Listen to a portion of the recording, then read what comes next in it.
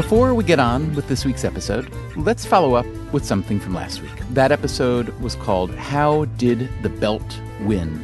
We asked why so many people wear belts, even though they don't do such a great job of holding up pants. Here's how that episode ended. Our working headline for this episode was Belts Are Stupid. Out of respect for belt lovers, we ended up toning it down, but I'm not willing to let go of the sentiment. And I'm curious to know what else you think is on some level stupid. What's something you encounter or use or think about all the time that could really use a makeover? Our email inbox quickly filled up with your stupid suggestions. The address is radio@freakonomics.com, by the way. There were so many good ideas about stupid things that I'm sure we'll turn at least a few of them into future episodes. But in the meantime, I just wanted to share some of the things that Freakonomics Radio listeners think should be put to death, or at least made over. The most popular suggestion was umbrellas, on the grounds that they don't work very well, break too easily, and are a menace to other people. Several of you also suggested that bicycle tires are overdue for improvement. Also, the toilet paper in favor of the bidet, and the toilet paper holder because it's over-engineered. Quite a few of you think that our procedure for boarding airplanes is idiotic. Others feel the same way about democracy, especially the electoral process. Many of you critiqued the standard classroom model of education. By the way, we've talked about that a lot on this podcast. You might want to start with an episode called How is a Bad Radio Station Like the Public School System? One emailer suggested that what we really need to make over is the brasserie. And I thought, really? I think brasseries are kind of perfect. The steak frite, the salad niçoise. And then I reread the email. It's the brassiere that needs the makeover. Indeed, there were many calls for a new, better bra.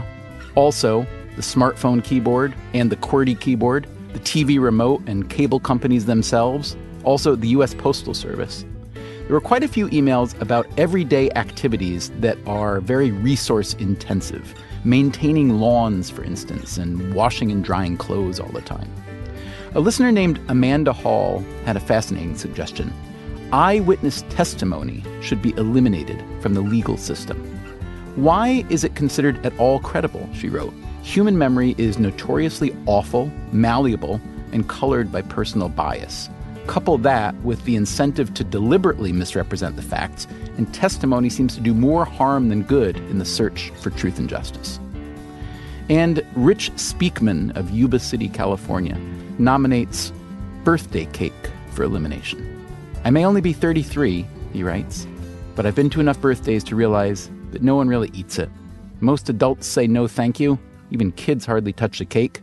Birthday cake is stupid, a waste of money, and not even all that tasty. I vote for birthday pie instead. Thanks to Rich, Amanda, and all of you who took the time to look for the stupid in your lives. And now, moving on to this week's show. Noted American feminist Anne-Marie Slaughter. And Anne-Marie Slaughter created a storm. An extraordinary reaction, a lot of pushback, a lot of enthusiastic support as well. Why women still can't have it all is causing quite the debate. Can women really have it all when it comes to career and to family? Why women still can't have it all. Her article published in the Atlantic Monthly started a conversation that continues still to this very day. You know, it was misunderstood. I'm still introduced as, this is Anne-Marie Slaughter, the woman who says women can't have it all.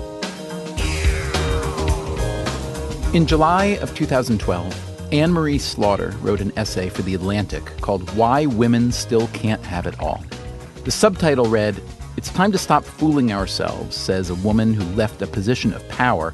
The women who have managed to be both mothers and top professionals are superhuman, rich, or self-employed. If we truly believe in equal opportunity for all women, here's what has to change. It quickly became one of the most widely read articles, most widely dissected articles, in The Atlantic's more than 150-year history. It was overwhelming. It really was overwhelming. It was like a tsunami. And I'm on the front page of the New York Times, juxtaposed against Sheryl Sandberg. My mother calls up and says, "What have you done?" Part of the issue was that Slaughter herself is sort of superhuman, or at least a very high achiever, also pretty rich, at least in relation to the rest of the world's women, but she was definitely not self-employed. She worked in the U.S. State Department in Washington under Secretary Hillary Clinton until she quit that job, her dream job, because her family needed her. And then she wrote about it. I was suddenly a public figure, with my views being distorted, with all sorts of people writing very unpleasant things, but with lots of people saying wonderful things. And it really changed my life. Up to that point, Slaughter was a highly regarded, if not highly visible, academic and foreign policy wonk. If she got a media request, it was to talk about her views on the Middle East, the revolution in Libya, or the war in Syria. But overnight, her more than 30 years as a foreign policy scholar were trumped by this one article about work-life balance. And to this day, I'm better known for that than anything I've done in foreign policy. And it created a new set of opportunities, but it also created a new set of obligations where I felt like, well, now I have to continue this conversation. I can't just walk away from it. So today on Freakonomics Radio, we continue that conversation. We hear why not everyone believed her reason for leaving the State Department. In Washington, if you say you're leaving to spend time with your family, it's a euphemism for being fired. We talk about her early warnings on Syria and what she'd suggest if she had the White House's ear today. I think the White House is tired of hearing me on Syria, but there are two things that we can do. And we hit her with a few of our frequently asked questions. The really hard ones. Let me think for a second.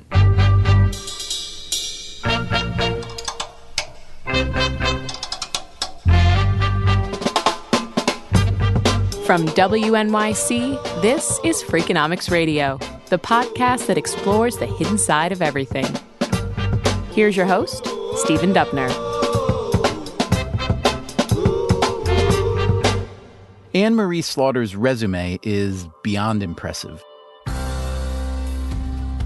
I am currently the president and CEO of New America, which is a think tank and a civic enterprise that focuses on trying to solve America's problems in the digital age. And I have been, for much of my life, a professor, a law professor originally at Chicago and Harvard, and then a dean of the Woodrow Wilson School at Princeton. And then I was director of policy planning from 2009 to 2011 at the State Department under Hillary Clinton. I'd love you to just describe that job. I assume it's a position that had been around. If not, let us know. And what was your actual portfolio there? Yes, so it is one of the great foreign policy jobs. It was a job that was created by George Marshall for George Kennan. And you can't get a better diplomatic pedigree than that. Yeah.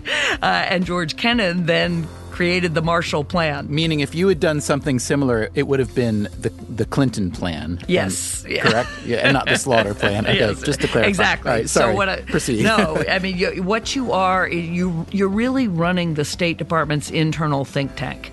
I mean, what it is are the longer-term thinkers at the State Department for whatever the Secretary of State wants.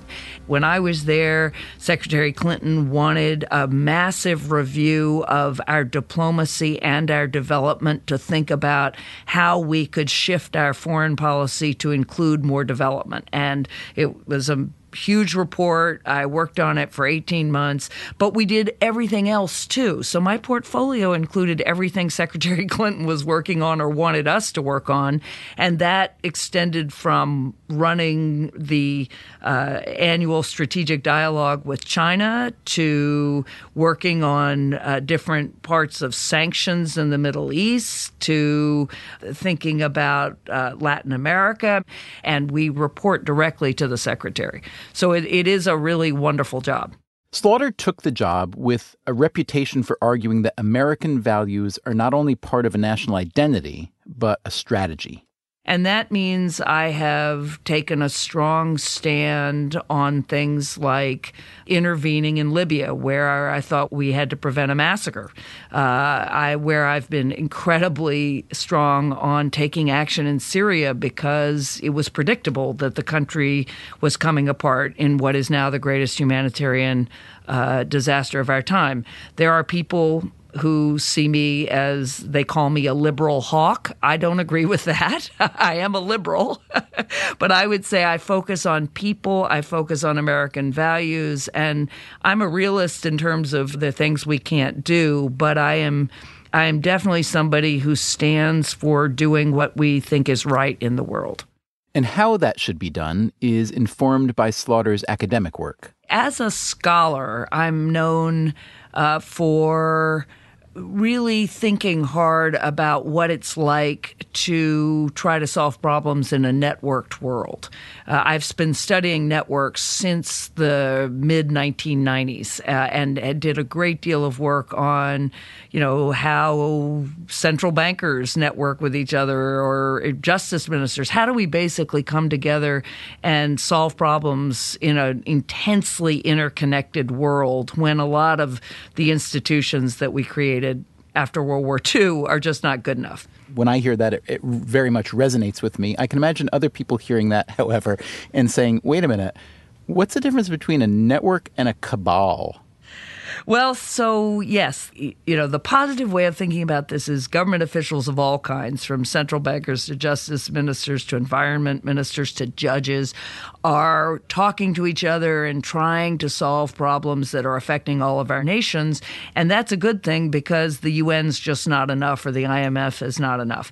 The flip side is that looks like a cabal, that looks like global technocracy, right? That looks like the elites meeting in secret places and making decisions. And both of those things are right. They are great potential tools, but the people who are getting left out of those networks are the citizens, right? So within the country, we have ways of checking our central banker. But when our central banker meets with other central bankers, that's much harder to do. So part of my work has been to say, this is a fact.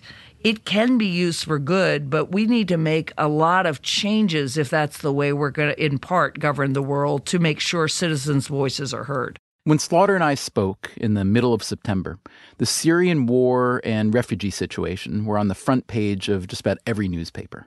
She was an early advocate of American intervention in Syria and made her position known on a variety of news programs. Are we going to do nothing? Really nothing? It is possible to have a no-fly zone or to have safe zones. What we need, first of all, is to just end the killing. The next thing we could do is we could take out their Air Force.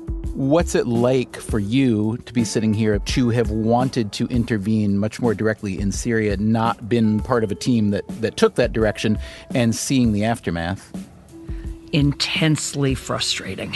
It is just agonizing to see the paper every day because this was so completely predictable, and it has been predictable. We've got a government that's been using chemical weapons, that's been dropping barrel bombs on its people.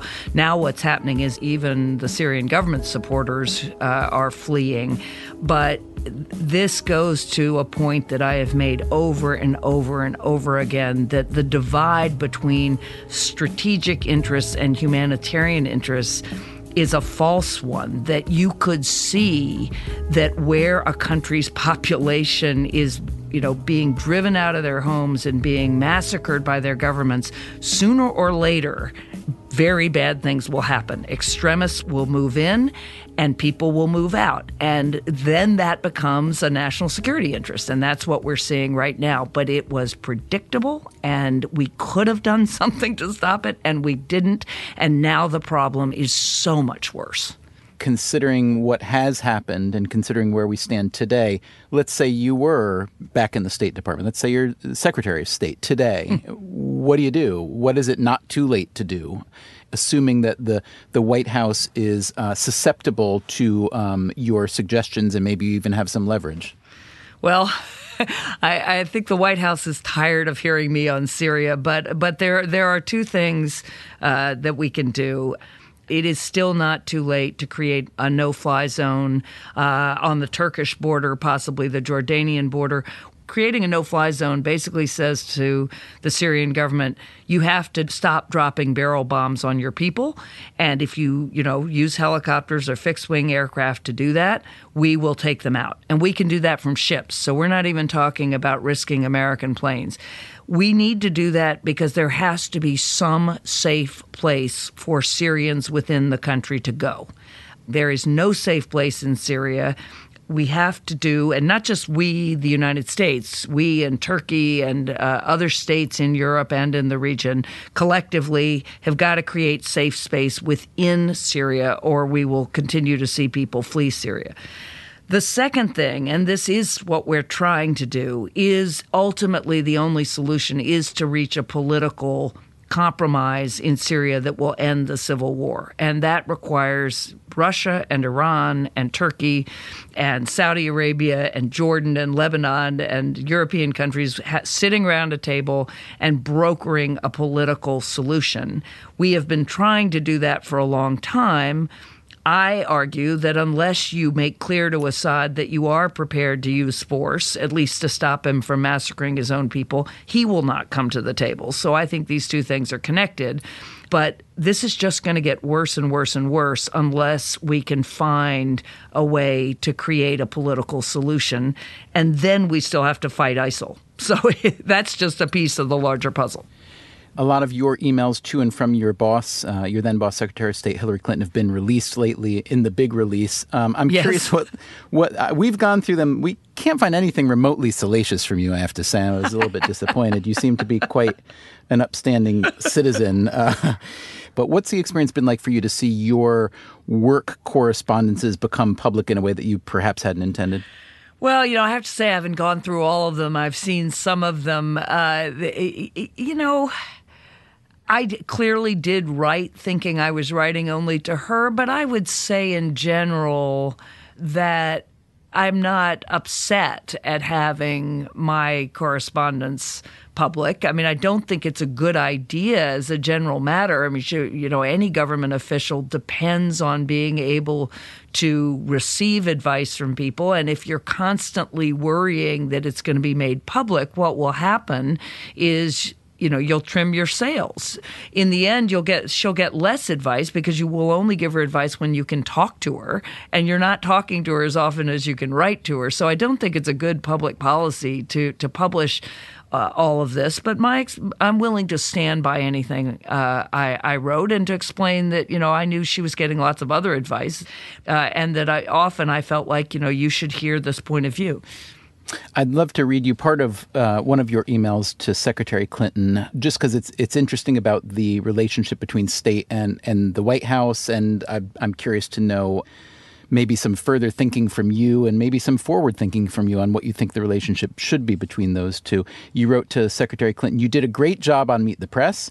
The only thing I would add is when they ask you about the relationship between you and the White House, you can say not only that you are the diplomat-in-chief and the implementer, but also the architect of the strategies we need actually to achieve the objectives and the visions that the president lays out." So talk to me about why. I mean, presumably she's the Secretary of State. She knows this. What were you trying to communicate, either just below the lines or maybe way below the lines there? Well, this is something I've thought a lot about. As the National Security Council expands, the State Department consistently, and USAID and the Pentagon, the other agencies really are constantly trying to make sure they still play the role they're supposed to play, which is the president sets the direction, right? He George W. Bush, he's the decider. So on Syria, good example, I may really disagree with his decision, but he gets to call the shots. But if he says, okay, here's what we want to accomplish in Syria. We want to do everything we can to protect the Syrian people and to protect our interests in the region. And we want to do that by engaging Iran or, working with Turkey. He ought to be setting policy at that level. And then the State Department, because the State Department is the place that has the expertise and, of course, the people. The National Security Staff is really small. The State Department is big. Then the Secretary of State should then say, okay, how are we going to accomplish what the president wants us to do? So when I said that she could say she's the architect of the strategy, it's we should be the place that is then creating the strategy to accomplish what the White House wants us to do. And of course, the National Security Council should be involved in that. but they shouldn't be actually creating the strategy. They don't have the bandwidth, they don't have the expertise, and they don't have the depth. Do you think it's also part of this general philosophy of the American presidency, and not all presidencies are like this, to create the appearance that, all power runs through the president? We are kind of devoutly anti-technocratic in this country. We don't like to present the image that there's a department that does this and a department that does that, and the president kind of, has a hand in it. We tend to prefer the image of the great man theory of history with the one all-powerful, Wizard of Oz guy or gal there. Do you think that's part of the issue, or is it more just a typical political leverage issue, or neither? Yeah, it's interesting. I think it's just, once you've created a White House bureaucracy, because that's what you're talking about. The old executive office building is the White House bureaucracy. It inevitably, power starts to flow to the center. And I think it's very bad for American government, because you actually are disempowering the very people who have the expertise and who engage with Congress. Remember, all those departments are the ones that engage with Congress on a daily basis. So the American people are represented. But I think it's just, once you start creating a staff, inevitably they think, well, we want to do it. And then the president thinks, well, I want to control it. But the real problem is the president and even the National Security Council staff and the National Economic Council staff, given the complexity and the enormous range of issues, they cannot replicate the government.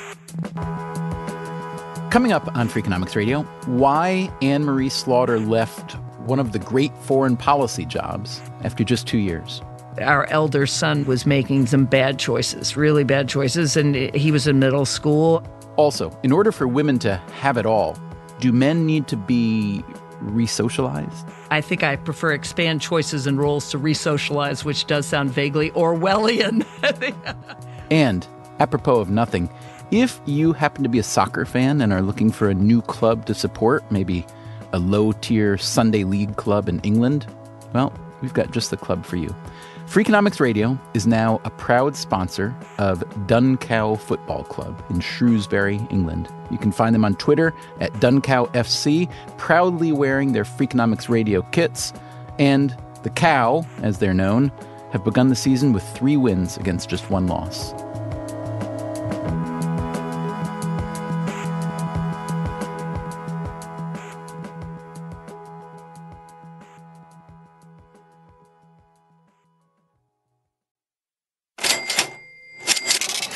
After 2 years as Director of Policy Planning in the U.S. State Department, Anne-Marie Slaughter announced that she'd be returning to Princeton.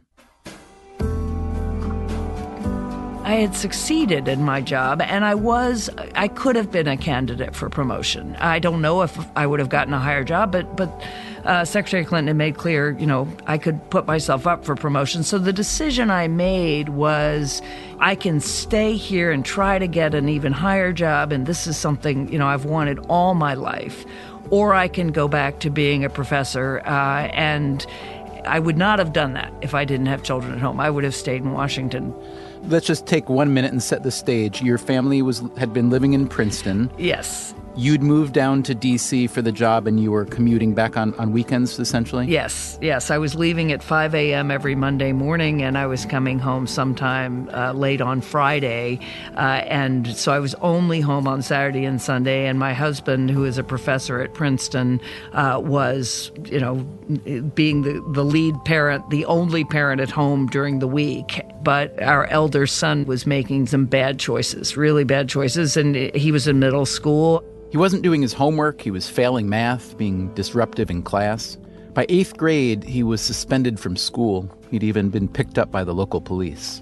And I realized that, I just needed to go home, that I didn't know that going home was going to turn everything around. I mean, my husband had been doing his best, and this was a real challenge, but I felt like He needed all hands on deck. Did it turn everything around? How much did your coming home change the situation with your son, your family? Well, so this is an interesting question. So my son, I am happy to report, just started college last weekend at Northwestern University. And Congratulations. That's great. We're thrilled and he's thrilled. So he's in a great place. I do not want to say, I came home and everything was great. I mean, that is just not fair to my husband, and I don't think it's true. What I will say is I think it definitely made a difference. I think it was important to my son to know that I was willing to put him first. But I can't say that he might not have kind of, grown out of that phase. Plenty of teenagers go through that phase and they grow out of it. I know that it was the right choice for me and for my family. And I think my son is happy about it, although there is, at some point about a year after I'd come home, he was reading about Syria, and he turned to me and he said, "Mom, if you'd stayed in the State Department, could you have fixed Syria or could you have saved Syria?" And I said, no. No, it's not that simple. Now, you told him that because it was true, or you told him that because you didn't want him to feel guilty? I told him that because it was true. The Atlantic essay that Slaughter wrote about her dilemma produced a vigorous response. Some people thanked her for pointing out what should be obvious, that when it comes to family obligations, we expect more of professional women than professional men. But some people thought that she was a traitor to the feminist cause, that if a woman as well-credentialed and well-situated as Anne-Marie Slaughter had to put aside her dream career, what did that mean for the average working-class woman? And that was just the public response. It was what she heard from people she knew that really surprised her. What they thought depended on what I said, and this is really what I learned. Because if I said to people, my 2-year public service leave was up and I came back because otherwise I'd lose my tenure, people were fine with that. Larry Summers did that, right? Giving up tenure at an Ivy League university, most people understand why you wouldn't want to do that. So if I said that, there was no problem. Everybody was like, great, you had a great job in government and you've, served, and now you're back in a great job. But I deliberately said to people, as part of my overall philosophy, which I had when I was a dean and I had in the government, if I said I came home, my leave was up and, I have 2 teenagers at home and I didn't want to miss, their time at home, and it was important for me to be here now, I got a very different reaction. And that was fairly shocking to me. And I deliberately would raise that because I all my life I've believed, I'm a foreign policy professional, I'm an academic, I'm a scholar, I was a dean, and I'm a mother and a wife and a daughter. And that part of my life is just as important. So I would deliberately say this. I would just say, my kids were a huge part of the reason I decided to come home. And when I said that, I would get a very different reaction. And I would get a kind of either what a pity, which was like the opposite of what I was trying to say, which was no, this is a very important choice. I'm also a mother. Or I would get a kind of, I could see this kind of reassessment, like, whoa, I guess, either they didn't believe me and they thought I must not have succeeded, which is, I say, in Washington, if you say you're leaving to spend time with your family, it's a euphemism for being fired. So you could see people thinking, maybe she didn't do so well. Or you could see people just thinking, she must not really be, a player. She must not be the person I thought she was, because if she was, she clearly would still be in D.C., because you couldn't come back and really legitimately make this choice to be back because your children need you, or you want to be with your children even if they don't need you. Slaughter had written several foreign policy books, including The Idea That Is America and A New World Order. But now she set out to write a very different kind of book. It's called Unfinished Business, published just this week. It's a call for making the workplace a truly equitable opportunity for women and men. The book grew directly out of the Atlantic piece. The book is about, okay, we're stuck. It's unfinished business, women, men, work, family, and the unfinished business is the unfinished business of the movement for full equality between men and women. And in a nutshell, what I'm arguing is that if we're going to get to real equality between men and women, we have to focus less on women and more on elevating the value of care and expanding the choices and roles for men. And that's sort of counterintuitive, right? Because what we've been doing is we measure our progress in the women's movement by how many women CEOs we have, women leaders of all kinds, women politicians. And I'm all for having more women in high places. Don't get me wrong. I'm all for it. We need it. But that metric and that focus is not going to get us there because it's leaving a huge number of women out, all the women at the bottom, and it's assuming that you can get to equality between men and women by changing women's roles but not changing men's roles. Right. The phrase you use is that we need to re-socialize men, which as a man sounds vaguely threatening, but not really. But what do you, but you're right about it. Not only adult men who are in the workforce and, you know, maybe those CEOs we're talking about, but also young men, boys, you know, yes. And how they should think about the future work world and the future family world as well. So talk for a minute. Just talk to the men for a minute. So this program is probably, I'm guessing now, roughly 70% male listeners. So this is a great platform to say, you know, what are some of the kind of basic signposts that we need to rearrange or get rid of, or maybe the new ones we need to have written? That's great. So let me start by saying how I got to this realization that we have to. I think I prefer expand choices and roles to re-socialize, which does sound vaguely Orwellian. So here's what I realized. I looked at I have two sons, and I looked at my sons and I thought, you know, if I'd had a daughter, we'd be raising her 100% differently than the way my mother was raised, and even differently than I was raised, although my father was very progressive and he raised me to have a career. But if I looked at my sons, I thought, you know, I'm raising my sons pretty much exactly the way my father was raised. I mean, we're raising them to have a more active role as fathers. You know, my father never changed a diaper. Certainly my husband changed plenty, and I expect my sons to. But we're still saying to men, your worth in society is a function of your breadwinning. It's a function of how much money you can make and how high you can rise in your career. And that is a very limited set of choices. It's the flip side of saying to women when my mother was raised, you know, your worth in society depends on can you get married and can you have children? And my point is all of us should have access to both. As a woman, I absolutely want to be able to compete. I want to have a career. That's been fabulous. But I sure don't want to do that at the expense of also being a mother and a wife and a sister and a daughter.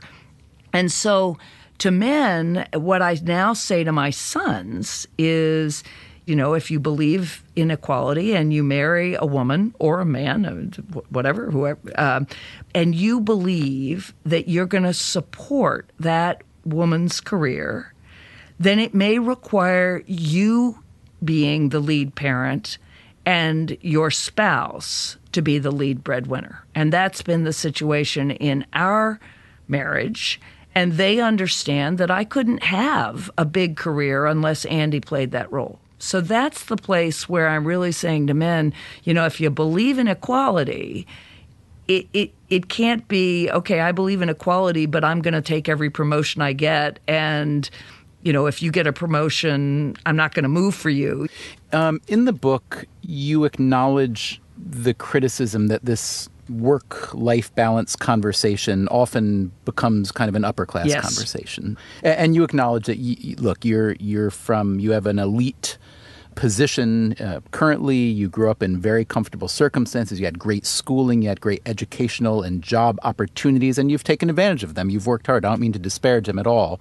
But how can someone very much on the other end of the, let's call it the opportunity spectrum, and let's say it's a single mom, how can that population think about this issue divorced from, you know, all the trappings of privilege? I talk about the competitive mystique or the bias against people who are giving care. It hurts women at the top if they take time out or work part-time or stop working. It hurts them. It hurts their career. It hurts women at the bottom so much more because a single mom whose child is sick can lose her job because she doesn't have paid sick days. So the fact that we don't accommodate care, and the fact, more importantly, that we don't provide affordable, quality daycare for her to put her children in, or early education, or after-school programs, or paid maternity leave, all of that means that the woman at the bottom, single moms, are the poorest people in our society. So I point out that we have too few women at the top, but we have far too many women at the bottom. And if you focus on care, you can find solutions that help the women at the bottom as much as the women at the top. And that's what the women's movement has to be about. When it started, it was about all women. And now it is far too much only about elite women.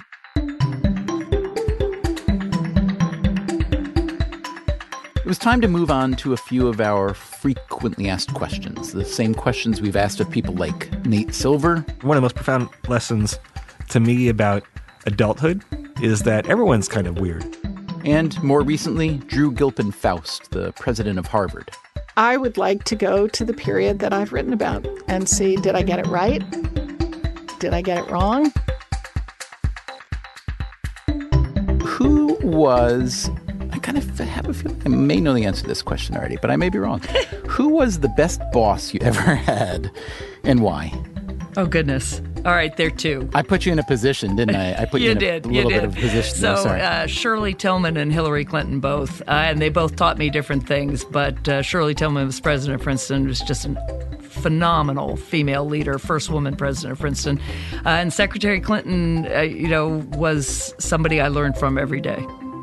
What's the best possible future discovery or invention? Might be medical, might be political-ish, might be financial, I don't know. Yeah, let me think for a second. I can whistle the Jeopardy music if you'd like.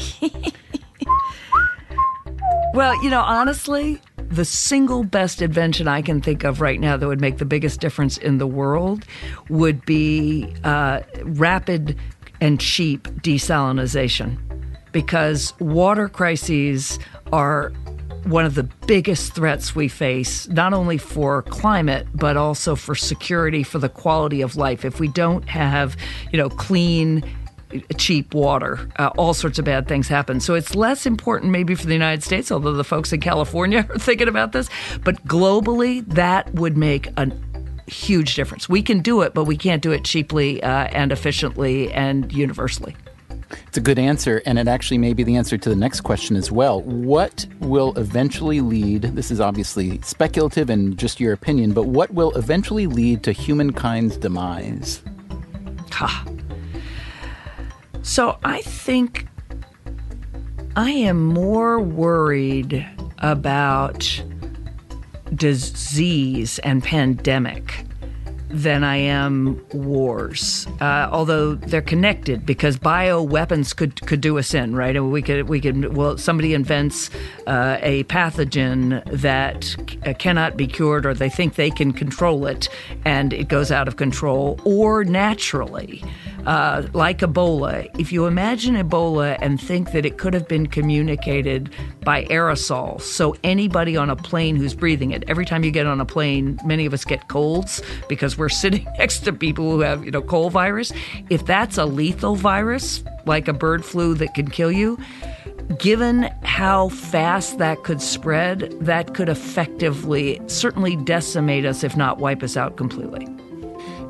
As much as that's a horrifying thought, I'm kind of glad to hear you particularly give that answer as opposed to envisioning the war, because the scenarios of the wars as well. So, I do. We've gotten safer on wars. We really have. Yeah. So I am weirdly, mildly comforted by your horror story. So thank you for that. And finally, this is a question just for you. Let's pretend for a moment that Hillary Clinton is elected president in 2016. What are the odds that you are back in D.C. with a government job And what job would you like? I mean, would you want to be Secretary of State? I can't imagine that wouldn't be a blast. So I've been in Washington far too long to answer that question. I mean, I have made no secret of the fact that, I love foreign policy and I'm committed to foreign policy, but there are so many imponderables, partly on the home front and partly in terms of the organization I run. I would say I would love to be in a high foreign policy position again at some point in my life, but I'm not expecting or anticipating any immediate changes. All right, we'll just have to keep our eye on you then. Well, I've enjoyed the conversation. Thank you. Coming up on the next Freakonomics Radio, imagine you're a kid who grows up to become a professional athlete, and now your mom thinks she's entitled to a share of your new riches. She just said I owe $1 million. And, because I had you, I raised you. It shocks us because parents and children are not supposed to have a contractual obligation like if it were any other kind of business. But who says we're not supposed to have an obligation? Maybe kids should pay back their parents for raising them, or at least commit themselves to taking care of their aging parents. I asked my kids if they'd make that commitment. At this point, I'd definitely be yes. At this point? Sheesh. Thanks a lot, son. That's next time on Freakonomics Radio.